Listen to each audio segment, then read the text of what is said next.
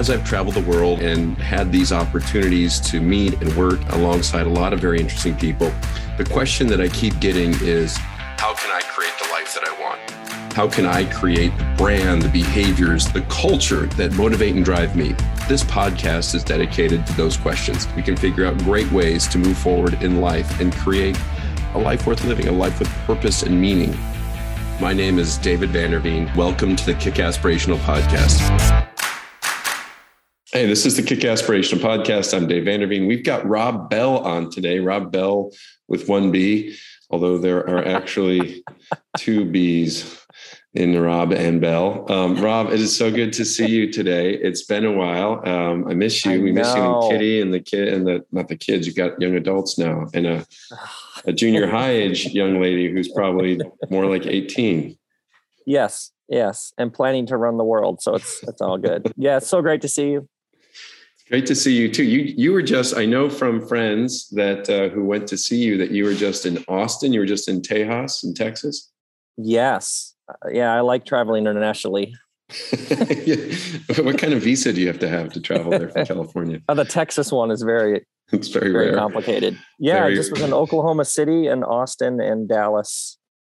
That's amazing. How was it looked like a lot of people were showing up, looked like a full crowds. And I heard that the Q&A was quite, moved a lot of people. I had some friends some people had gone for the first time. Some people have known you for a long time and actually saw you for once. And, universal, like kind of profundity is what I would say. People were very, very, moved, touched, and inspired by the conversations. What's the name of the tour that you're doing right now?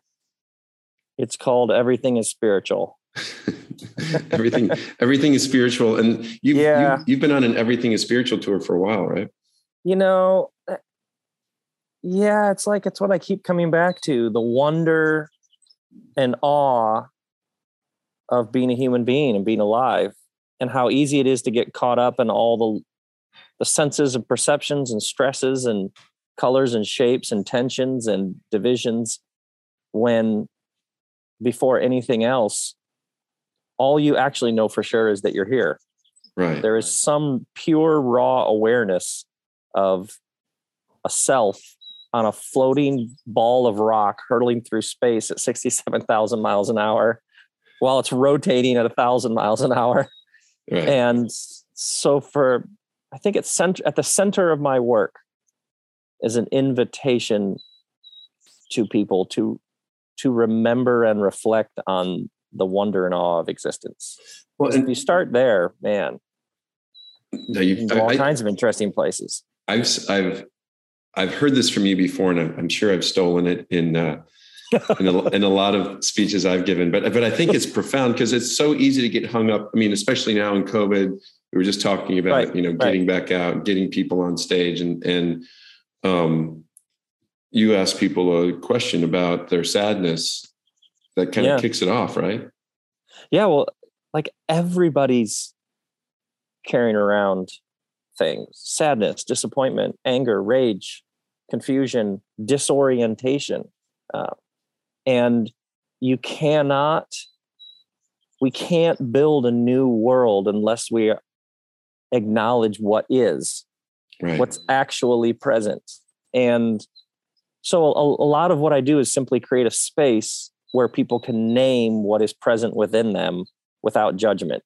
The heart can hold multiple contradictory things at the same time. You can be restless and grateful. Right. You can be ambitious and perfectly content. The heart is fine with it's all part of what it means to be human. The mind endlessly judges. It's wonderful at analyzing. It's wonderful at creating two columns. It's wonderful. Like, think of how many people right now have a low level weariness and fatigue from the past 2 years. Of course. And how many people are like, I don't know why I shouldn't be so tired. I don't know why I'm so tired. It's like, wait, because you weren't tired after the other pandemics? Your mind can literally cook up judgments and templates and evaluation systems. It can just create them from scratch in order to make you miserable. And go ahead. Sorry. So it's in the moment you can be present and simply acknowledge whatever it is that has arisen. it's arisen within a you you're not the anger. The anger is something arising within. You're actually larger than it, wider than it, deeper, more expansive. And that's where all the peace, that's all the deep breathing, that's where all the calm is. Well, and that's the combination, right, of like meditation, or like I know there's tons of psychedelic research going on right now. It's basically the same thing, where people all of a sudden separate themselves from the thing that's bothering them, separate themselves from their PTSD, from their depression, doesn't mean you don't have PTSD, doesn't mean you don't have depression, but all of a sudden you start to realize that doesn't have to define who I am. Right. There's the great story of the person who goes on the spiritual quest, and they climb up the mountain and they find a guru and they say, I'm asking the one true question that everybody has to ask, which is, who am I? And the guru says, oh, you got to go higher up on the mountain. I don't know how to answer that one. Person just keeps going. They finally get to the top of the mountain. There's this old woman in a cave, and they say, everybody says you're the only one who can answer the one most important question, who am I? And the old woman smiles and says, who's asking? Who is asking? So the moment, like you said, the moment you step back, and every major wisdom and spiritual tradition, the moment you step back and observe that which is arising within you. You think about financial stress. I was doing a whole thing on this tour about take any financial stress that you have. You didn't have that in like when you were 8. Right. You weren't saying things like, oh God, Donna, this interest rate is killing me. Right. You weren't worried about, like, this is new and temporary at best. And the moment you can see, oh, look, I got a little stress. Look at that stress. Notice it. Watch it pass. Doesn't get rid of it, but it puts you in a completely different place. I love that thing. Your friend Liz Gilbert has this thing she says about, like fear, right? She says, when you're aware of it, when you're aware that it's not you, then you can say, thank you, fear. I appreciate you, but I don't need you right now. And you can set it aside, and you can choose the action, choose the behavior, choose the pattern that you want to live, right? If a person can understand fear as data, like, hey, the stove is hot. Excellent. Thank you. I can do something with this. Right. Thank you.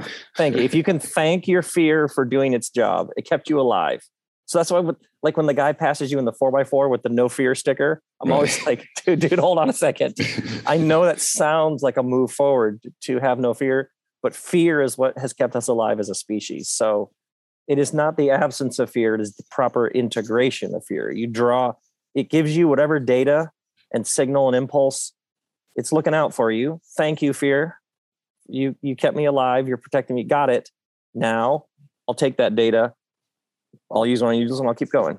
Sure. No, I think that's brilliant. And that's part of the reason you talk about, like, we're so lucky to be right here, right now. We're on this rock hurtling out into space. It's effectively the Starship Enterprise going where, it's just literally, right? You said 67,000 miles an hour, just heading out into God knows what. And we're riding on it. You think you're sitting still in LA. I think I'm sitting still in Paris, and we're literally on a spaceship that's just like, yes.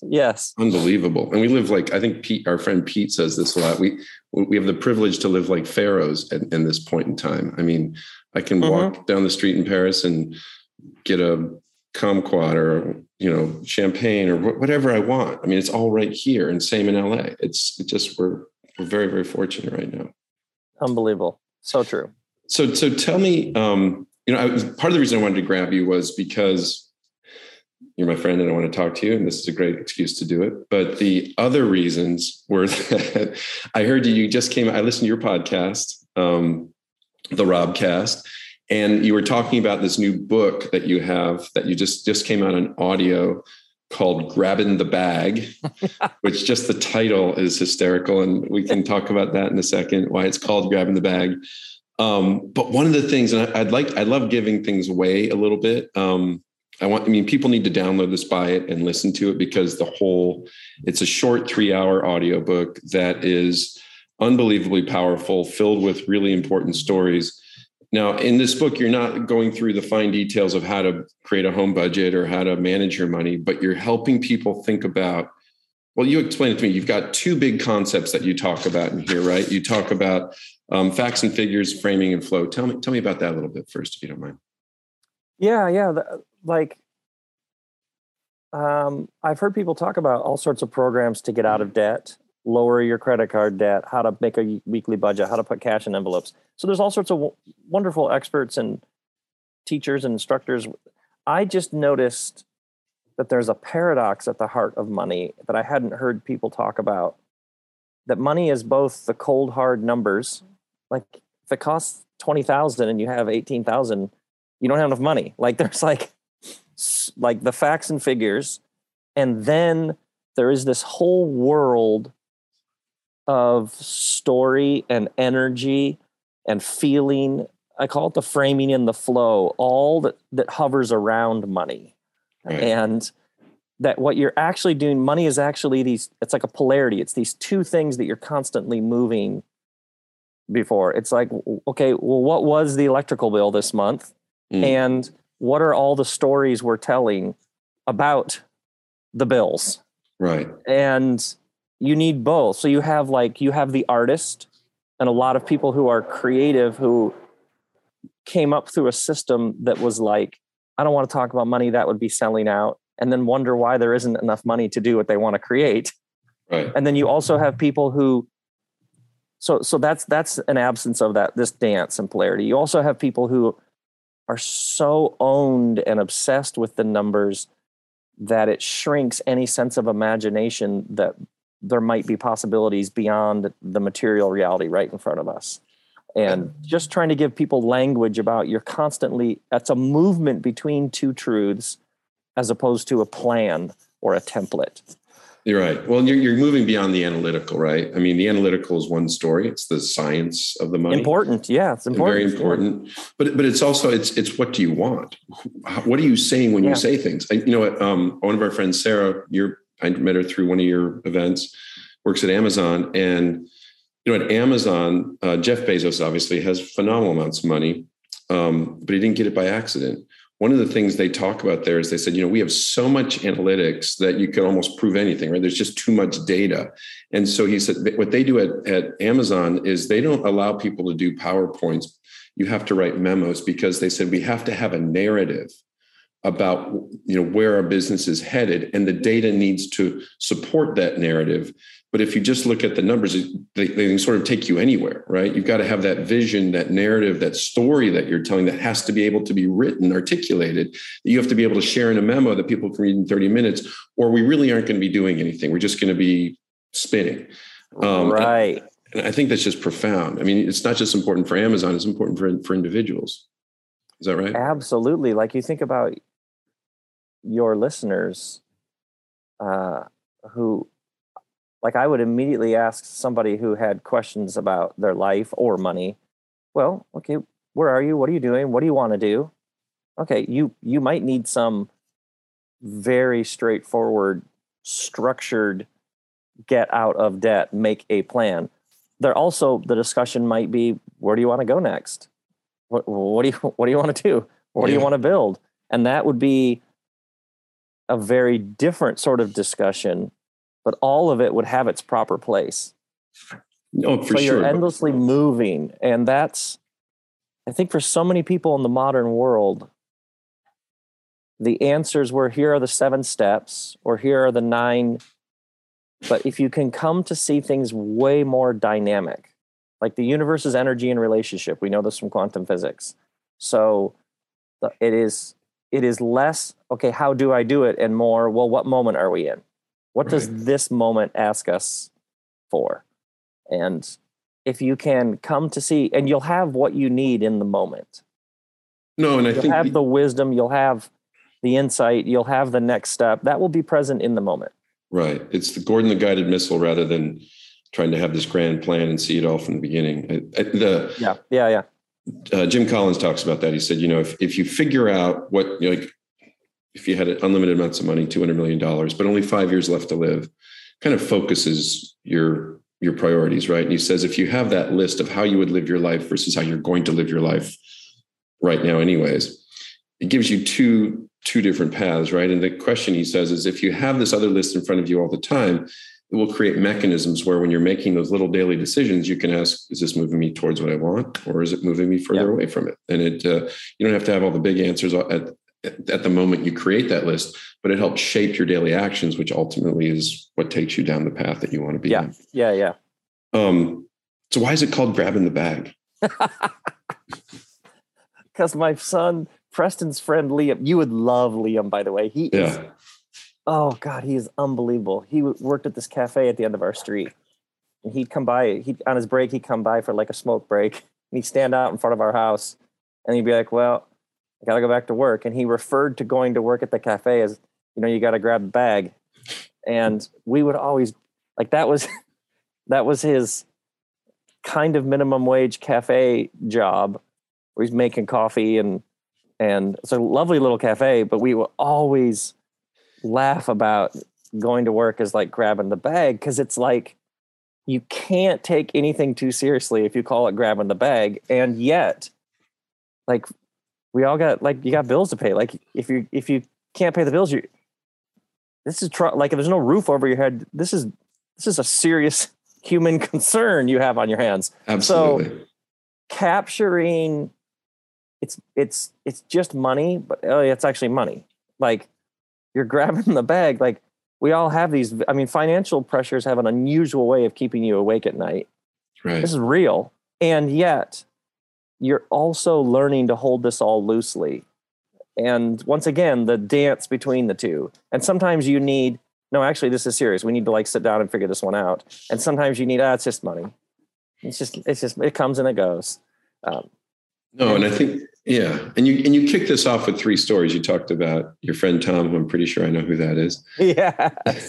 Beautiful man in West Michigan. Yeah. Yeah. And it's interesting how like, if we go back, and I'm sure you as well, money has this unusual way to imprint on the psyche and the soul. It has this unusual way to etch truths. It's like it's always showing you something, teaching you. So I tell about this uncle who was so frugal that it was almost like an energetic force field. Right. Like, it's what he was known for, was his stinginess with money. And I'm sure your listeners have the same thing. There are these people who, how they handled money came to almost be how you picture them. Right. Well, and it gets to a point where it really affects their quality of life and who they are, right? It's the primary guiding value. Right. It becomes like a guiding value. And money is, I mean, there's only a few things that are that powerful that can shape how we perceive, how we move in the world. So even coming to see money as it's always reflecting back to you some truths about something.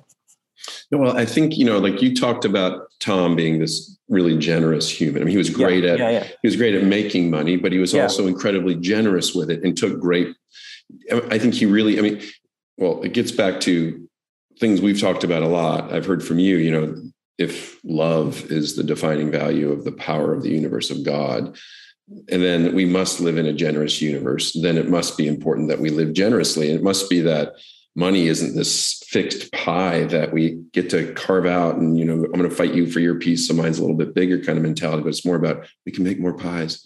We can share the pie. Yes. We can give pies away. We can charge for some pies, but it's a very different thought process. And I think it's very unique to, frankly, it's, my travels around the world, there's some parts of the world where I do business where historically, like if I've been, for example, and I'm not saying all people in India are like this, but there's a mentality in India among Indian deal makers in general, where they have to feel like they're hurting you often. Like they're screwing you in order for you to get a deal done. Otherwise, even if they're doing really well, if they know you're doing really well, they're going to be like, I must have done something wrong, right? And you're like, dude, that's the exact opposite, in my opinion, of how we should be thinking. I mean, not that I'm saying they're doing it wrong. It's just they come from a more of a fatalistic, fixed worldview where they think, there's only so much. So if he's doing well and I'm doing well, then I must not be getting enough. A win-win is a problem. A huge problem. This feels like a win-win for everybody. Oh, then someone did something wrong. Kill that deal, where I think you or I would be like, if it's not win-win, why would I do it? I don't want to hurt somebody. Yeah. I want everyone to benefit.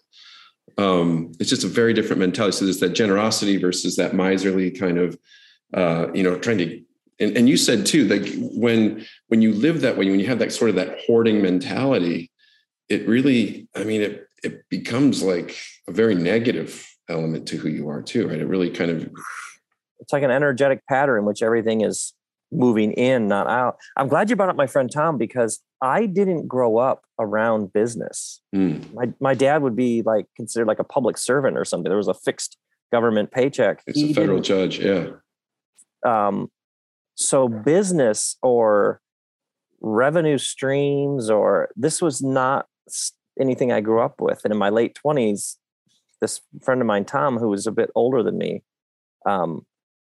he was a businessman, and he is shrewd is the word. Like, he is a good businessman, like thinks like, how do you, and we'd get together and we'd, what are you up to? He's like, well, I own a bunch of land over here and these people want it, but now it's not the right time. Like, and then we decided we could develop, like, he was unbelievably on it about how to take these resources and turn them into more. So he was both incredibly careful and particular and exacting, and it's just money.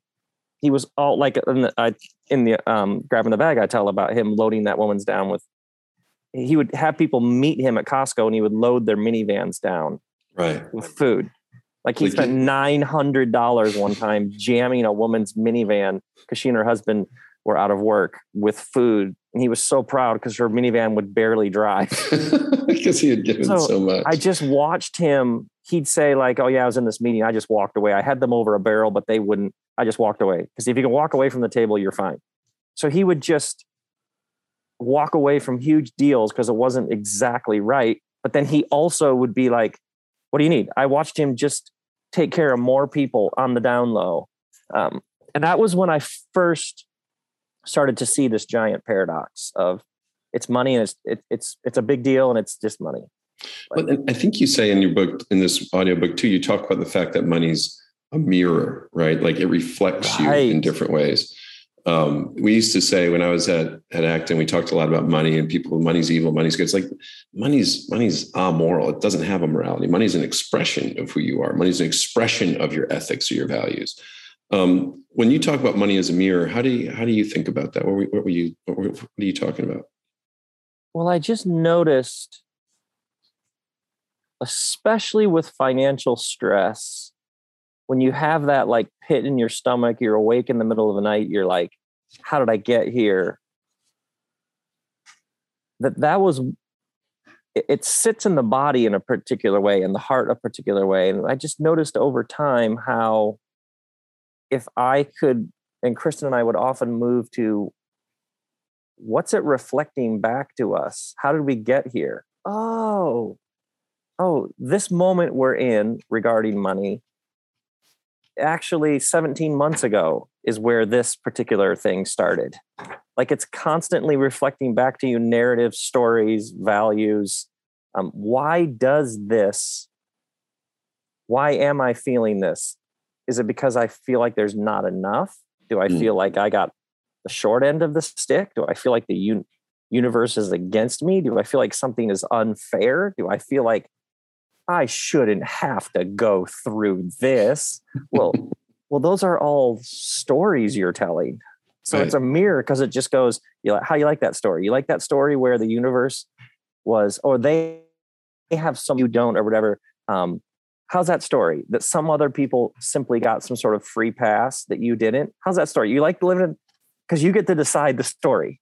Well, yeah, in fact, you had I wrote down 3 different sentences that you used to reflect different kind of mindsets around money that I thought were really helpful, right? Like must be nice, or the pleasure is mine, or I'd never be able to afford that. This one's huge. The extent, the neighbor, the brother-in-law, whoever it is, you got something new or nice, the new car, whatever it is. Let's just pick up the cliche. Yeah. And somebody says, must be nice. You want to punch him everybody in the knows face. that. So why do I want to punch him? Why do I want to punch him in the face when they say that, Rob? Well, what's fascinating is when you begin to slow down and pay attention to the energetic fields underneath the language that we use. Must be nice that's actually a dig, first off. Right. That is actually the animating energy of must be nice is actually resentment. Right. Resentment is good comes to you that does not come to me. It is unable to see beyond it. It reads what happened to you as a judgment upon me at some level. Right. Must be nice is actually a failure to see a generous universe that can take care of you as well. So it carries so much loaded story and baggage and narrative. Right. The assumptions in it are pretty deep. So if at the most basic level, a person can slow down and listen carefully for what's happening when people talk about money, it's generally something about the nature of the universe. You also talk about like people saying, "Oh, I'd never," when they're seeing something, saying, "I'd never be able to afford that." Oh, I could never. Right. I could never afford that. Well, okay, so you can't now, but a definitive statement of closure and limitation about all future possibilities. First off, you don't know where your life is headed. Right. And maybe it's a private island, which maybe you will never be able to afford. That's fine. They're overrated anyway, apparently. But you can see somewhere there's a wound. A person has shut down to the possibilities of life because of some probably past hurt. And they have already closed themselves down to new futures and possibilities. Right. I could never afford. How about, I couldn't swing that right now. How about just backing off one click? Yeah. That's. And when I think to your point too, like maybe you don't want a private island, and that's fine. But that doesn't mean that's a dumb example, by the way. But I think, but to your point, like, or even let's say, I remember talking to my dad at one point when I was just starting to think differently about possibility, right? When I was in my 20s. And I asked him, so I was trying to put together, what are my dreams? What are my goals? Where do I want to go in life? And I said to him at the time, my dad's a head and neck specialist, did well. And I said to him, if you could have any car, what would you drive? And he looks at me and he goes, a Toyota Avalon. And I'm like, yeah, but you've got a Toyota Avalon. He goes, yeah. What else would you want in a car? It's got everything. Of course, this is a very West Michigan mentality, very Dutch thrifty mentality. And I just remember like going, you got to be kidding me. And then as I kind of reflected, I'm like, he's not wrong. I mean, it does pretty much have it's a bit of luxury. It's very easy to drive. It always starts. It's, there's like a million reasons why it's a great car.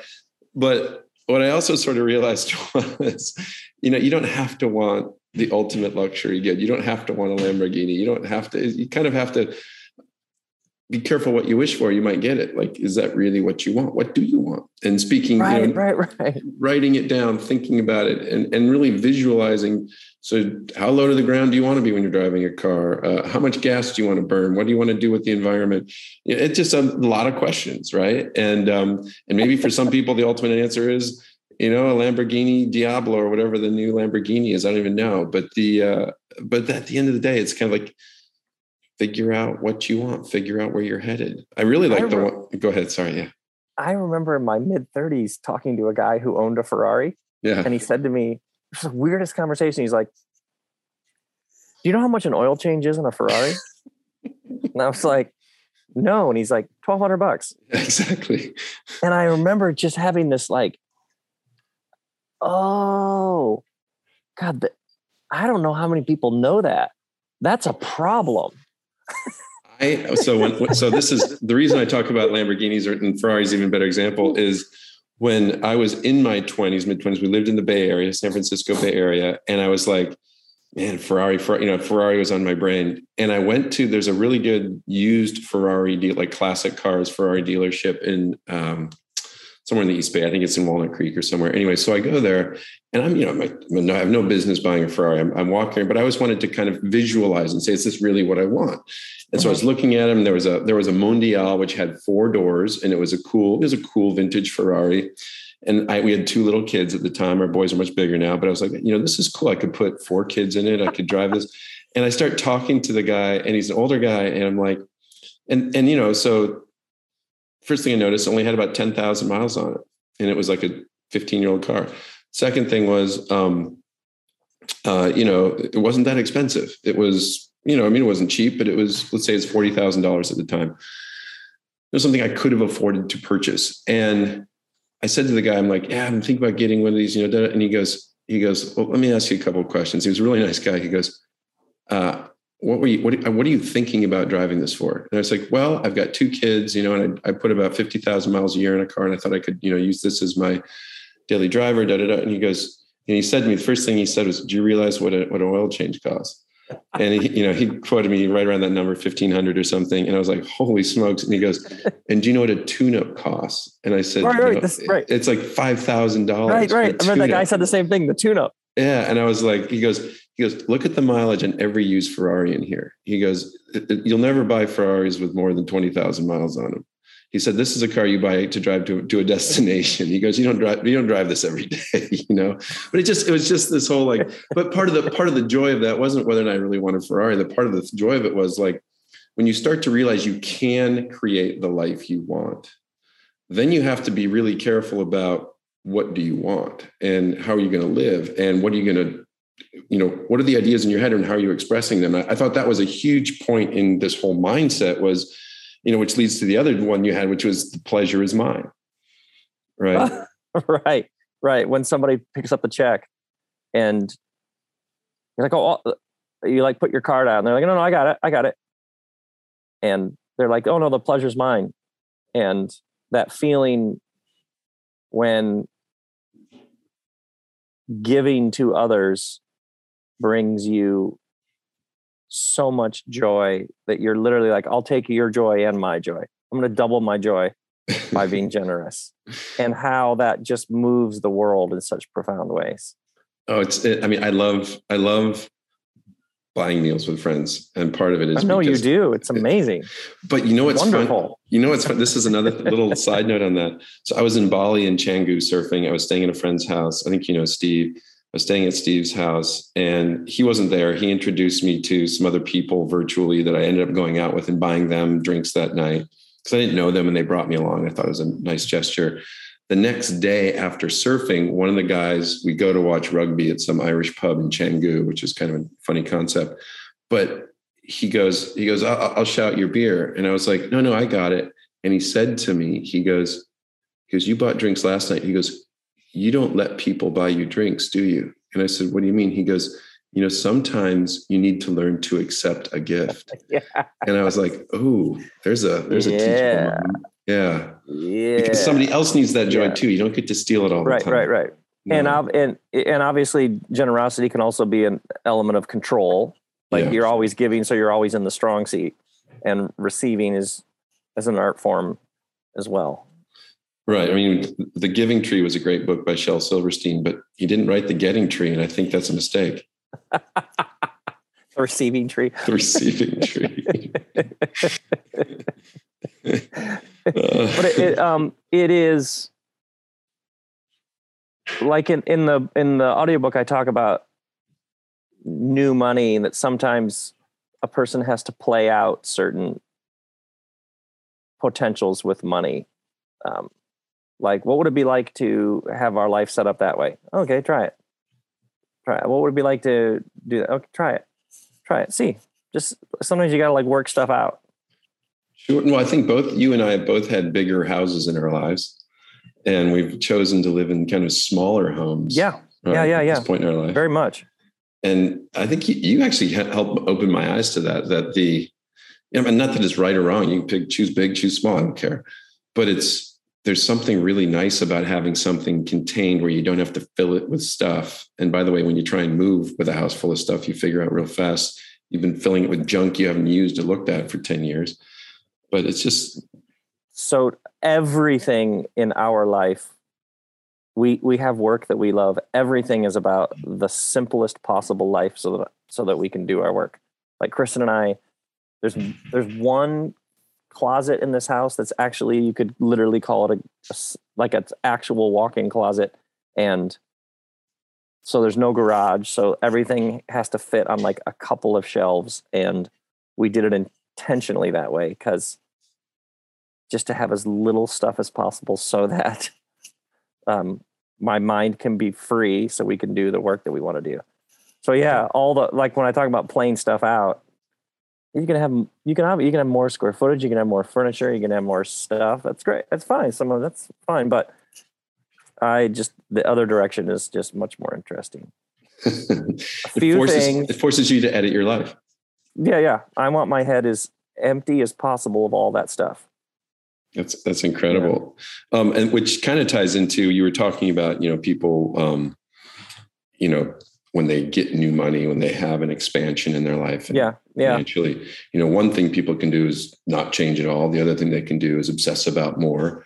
You're right. Right. Talk about, if you don't mind, talk about that a little bit. Yeah. I've noticed how sometimes people will, especially if somebody didn't have money and then they get money, sometimes the money, they stockpile it and don't make any changes. But weirdly enough, the money then gains even more power.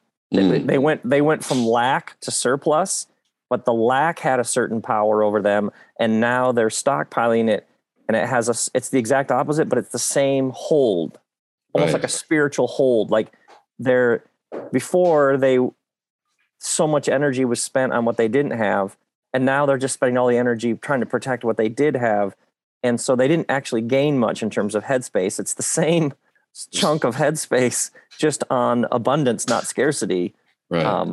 The lack is still the focus. Yeah. Right. Even in surplus, lack is the focus. Right. So I've also noticed people who bought something nice, almost, you could see there was an element of guilt. Like, am I allowed to do this? But actually the power of it was freeing them. It helped them move to, it's just money. It's just money. What was it? I just talked to a guy who bought his family a jet ski, and it was like a massive moment for him. It's just a jet ski, but it was this massive moment from once again, located in the overall story of his life. Can you just buy something gratuitously fun for your family to take out in the ocean? And he like had to work that through. Yeah, you can. Right. It's like you had to play it out. And I was like, did you feel guilty? And he's like, I felt dangerous. I felt wild. I felt irresponsible. Yeah, good. No, it's like sometimes you have to break the hold. Otherwise you're just left bound up it's just money.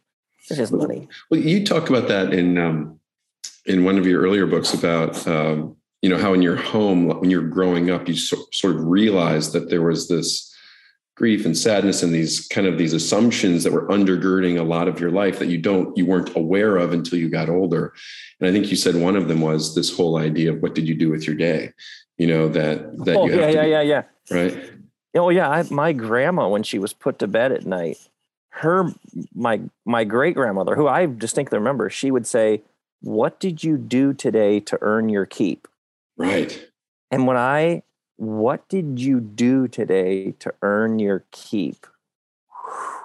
When I, maybe early 30s, could see a generational pattern going back 4 generations of you got to earn your spot every day. And how that produced a compulsion and drive to produce, work, earn, prove that you're valid, authentic, legitimate, whatever. And man, that is so far from the grace and wonder and awe at just being here. So family systems can easily, and money obviously is all bound up in it, produce all sorts of stories floating around about. But that one, when I was able to see that, because I was just pushing myself so unbelievably hard, just work, and not really burning out, but not really knowing why I was pushing so hard, and could trace back, oh yeah, this has been in my bloodstream. What you do to earn your keep. Well, and I think to your point, you're trying to fill, you've got this hole that needs to be filled with love and grace and joy and healthy, functional relationships. And if your family narrative is subconsciously teaching you to try and fill that with money and hours worked and you can make a gazillion dollars, however much there is in the world. You're never going to fill that hole with money, right? Right. I was talking to this meditation teacher, and she's done this for years. And I said to her, what is the one thing, the most amount of people that you work with, if they knew this, what is the one truth that you say to the most amount of people? And she said, you're enough. So most everybody I work with, they somewhere along the way picked up, you're not enough. Right. And if everybody knew that they are enough, which is interesting because it's a very vague phrase, and yet we all know exactly the feeling. You know what I mean?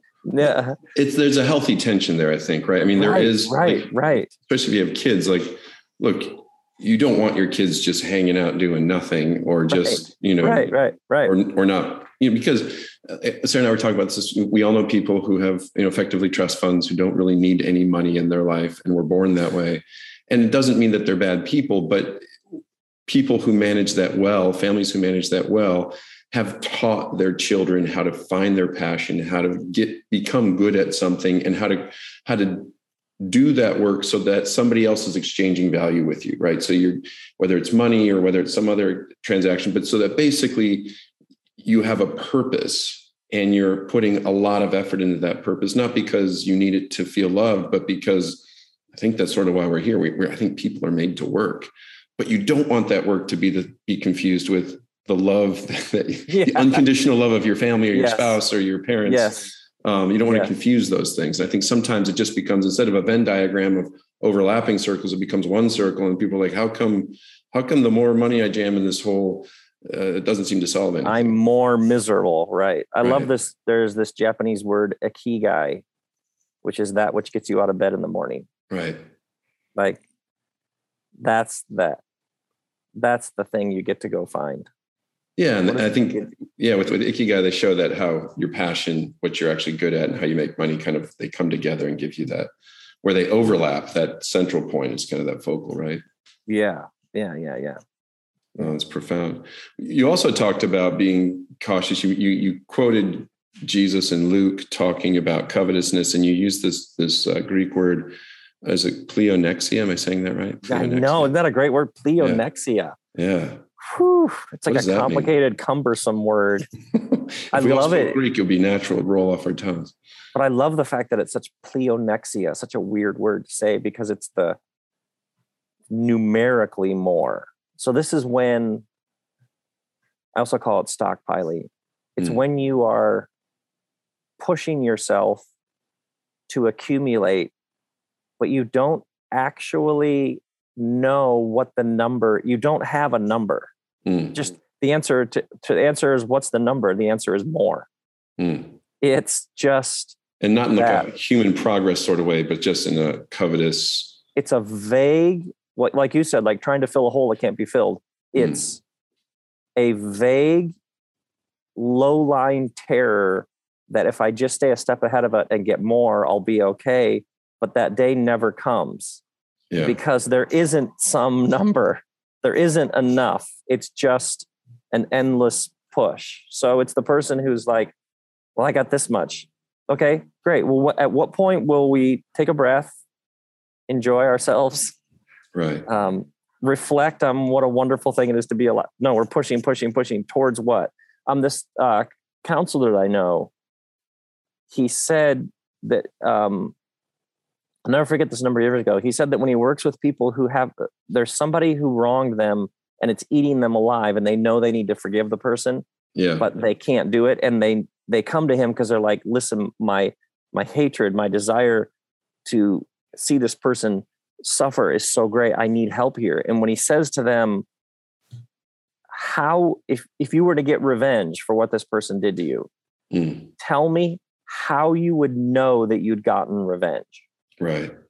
How would it feel? How would you know that you'd properly gotten revenge? And he said he's never had somebody who was able to name and adequately describe how they would know that they'd actually gotten revenge. And he said that is, in his experience as a therapist, how people begin the process of forgiveness, is they realize I'm not forgiving because I want revenge, but I don't actually know what that would be like. Right. And so for so many people, well, I just need more. How would you know when there's enough in the bank that you could actually enjoy your life, or that you wouldn't work the hours and neglect whatever friendships, things you actually are passionate about?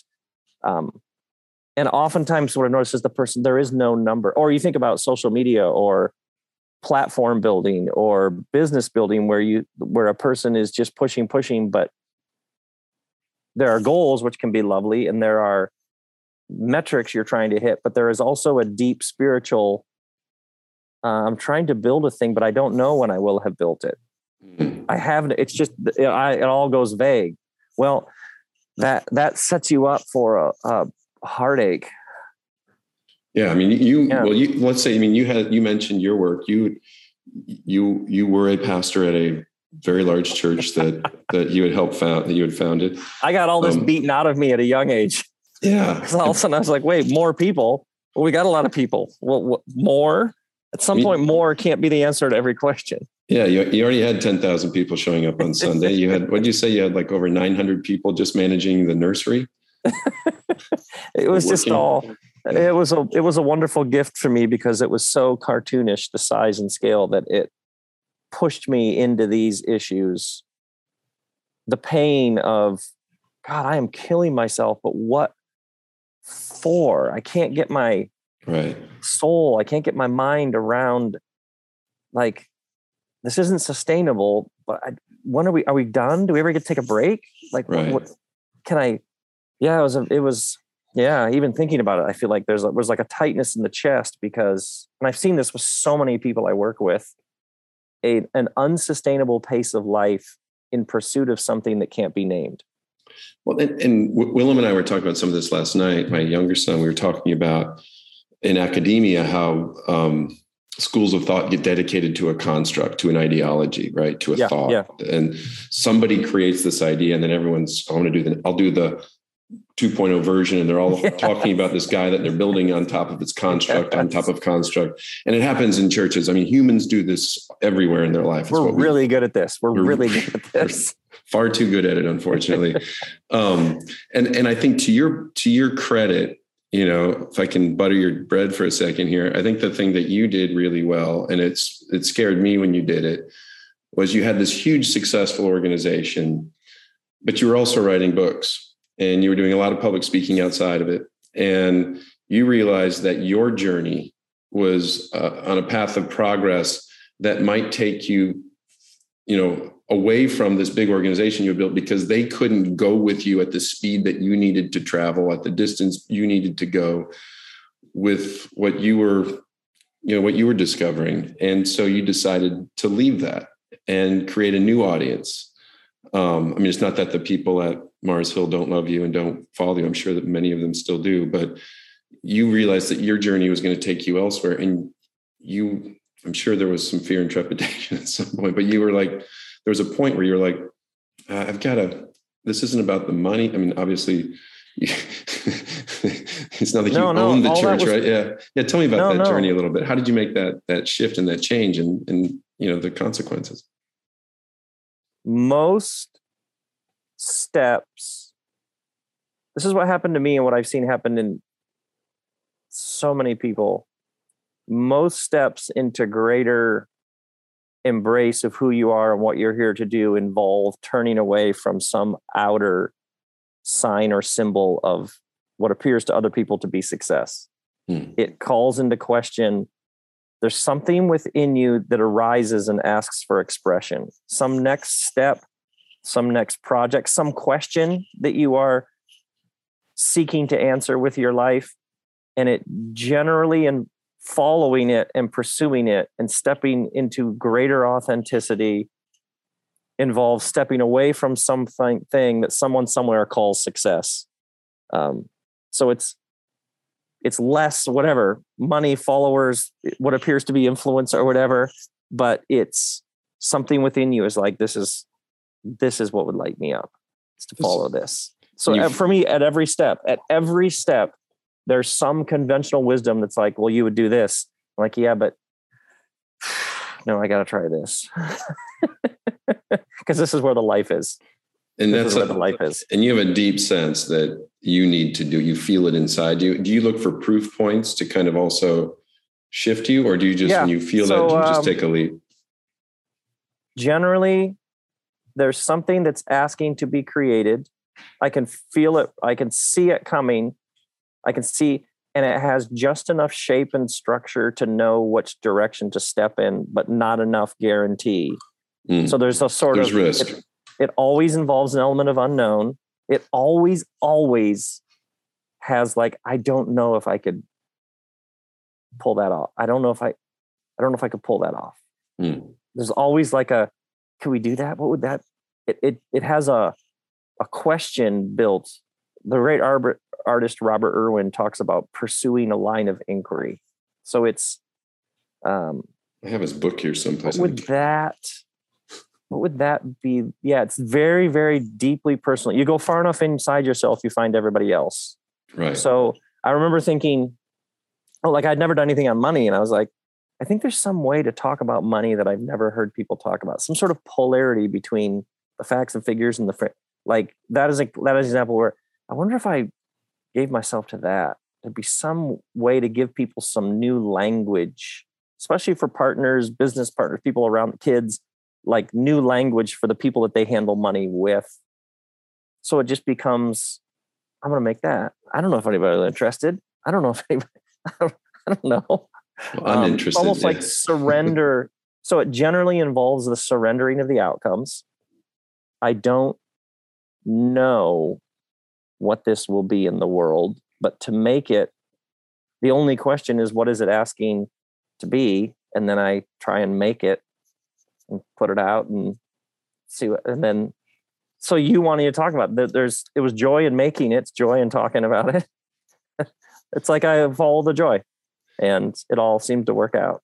Well, and I think you you tell the story of Akiva, who I've heard you talk about before at the end. Yeah. Would you mind retelling that story briefly to wrap up the story, talk about grabbing the bag? God, this story, it's just the best. It's so, the great teacher Akiva is walking home one night and he misses the turn to his village because it's late and it's dark, and he ends up at this Roman military outpost. One of the soldiers says, "Who are you and what are you doing here?" And he says to the soldier, "How much are they paying you here?" And the soldier's like, "What? Pay me like 10 denarius a week." And Akiva says, "I'll pay you twice that to come to my house and ask me those two questions every morning." So profound. Who are you and what are you doing here? It's everything. And I like what you said earlier. Who are you and what do you want to do? Yeah. What do you want to do? You want to build something? You want to help these people? You want to heal that problem? You want to fix that? You want to make the world better for those people? You want to teach those kids to read? Like, what is it? Like, what I've discovered is most people, if you can create a space where the mind isn't doing that running commentary and judgment, there is a thread to their life, which is sometimes even different than what they're doing for work. It's different than sometimes what they're trained in, but there is a thread. There is some them that's always been them. Right. And most people, if they're in a space, there aren't that many. If they're in a space where they can think through, what have the moments been when I'm most alive, most connected, when time flew because I was just caught up in something. In my experience, most people can identify some thread, something that is who they are in the world. Absolutely. No, and I think that, who are you? Why are you here? The question I ask people all the time. Mm-hmm. Why are you here? What is it you want? Yeah. Who are you? What do you want? Yeah. most people have never written that down. Most people have never articulated, defined it. Most people have never visualized it, dug into it, like the story about the Ferrari. Most people have never even said, I want a Ferrari. Have you driven a Ferrari? Do you know what an oil change in a Ferrari costs? Yeah. Why? Dig into it, figure it out. By the way, Kristen calls it sweaters. It's like you're trying on sweaters. Yeah. Social season, you're like, you try on sweaters. Yeah. Just try stuff on. Just keep trying stuff on. And at some point you're like, oh, I like this. This fits. Yeah. Oh, great. Okay. Well, then wear that sweater for a while. At some point you're like, there's a reason I only buy cashmere. Not afraid of the finer things in life, Rob. No, but I think we're trying on sweaters. Even think about location, where you're going to live. Yeah. Go check this. Yeah. Go visit that place. Go look at that open house. Go try it on. I just referenced you in the inaugural Kick Aspirational Season 5 episode because, when we moved here to Paris, it's something that Sarah had written down. This was one of her goals for a long time. We were supposed to get married here. Of course, turns out we couldn't afford it. Bunch of other reasons, but our son went to school here, et cetera, et cetera. But then when we finally were moving, you were the person who said to her, oh, this was the long play. Yes. It was always the sissy long play. Just getting to Paris one way or another, right? Yes. It's just a matter of when. And I think it's really important that you understand that. Like, what is it? What do you want? It doesn't have to happen tomorrow. You just got to get it done at some point in the future. So grabbing the bag, where do we find this? This is on your website, right? robbell.com. robbell.com. R-O-B. Yeah, there's a bunch of audiobooks on there, and there's a couple more coming in the next little bit. So I like doing that. What are the other topics you're going to be covering? I did one a couple of years ago on communication, 7 hours and 45 minutes on the art of communicating. How do you take an idea, and actually give it shape and form so you can communicate it? There's one coming soon on passion and burnout and daily routines. How do you manage that? Yeah. So, yep, keep them coming. And you're doing a tour right now. You're going to be touring in Europe this spring and summer. July will be okay. Amsterdam, Berlin, Copenhagen, Stockholm, Oslo, Belfast, Dublin, London, Manchester, Brighton, Bristol. Dude, that's pretty good. You got that memorized. Yeah, that'll be fun. And hopefully I'll see you at some point. No, you know what I was thinking? I'd like to talk more about this with you, but I would love to go, and not only go, but bring some people with me, because I think we've got some partners who deal with these issues and topics on a regular basis, either with themselves or their own teams. One of the best things I've been hearing lately from some of our partners is, I just heard it this week down in Strasbourg and Metz, is our two leaders who said, my goal isn't for me to have more this year. My goal is for these specific team members, because I want them to experience what this can be like, what this abundance can be like. Just really profound and really inspiring. So people can find those tour dates all on robbell.com. Yep. And that's Rob Bell, ROBBELL. That's Rob Bell with two B's. Rob Bell with two B's, ROBBELL.com. We'll put the links in the notes on this podcast. But this is really timely, Rob. And I really enjoyed the book. And of course, I love listening to your podcast. But and most importantly, I just love hanging out and chatting. That's good. Been so fun. So fun. Thanks for joining the Kick Aspirational podcast again, Rob. You are one of our favorite guests, and certainly appreciate it. My pleasure. Thank you for joining another episode of the Kick Aspirational podcast. The most important thing to remember is this is not a spectator sport. What I'm deeply interested in is hearing about your stories and answering your questions. What does your life look like? What are you trying to accomplish? What are the barriers that you're trying to break through? Because at the end of the day, the Kick Aspirational podcast is about helping people break through barriers of their own. I'd love to hear what you're working on. I'd love to join you in your battles. And most importantly, whatever you do today, please, among all other things, be Kick Aspirational.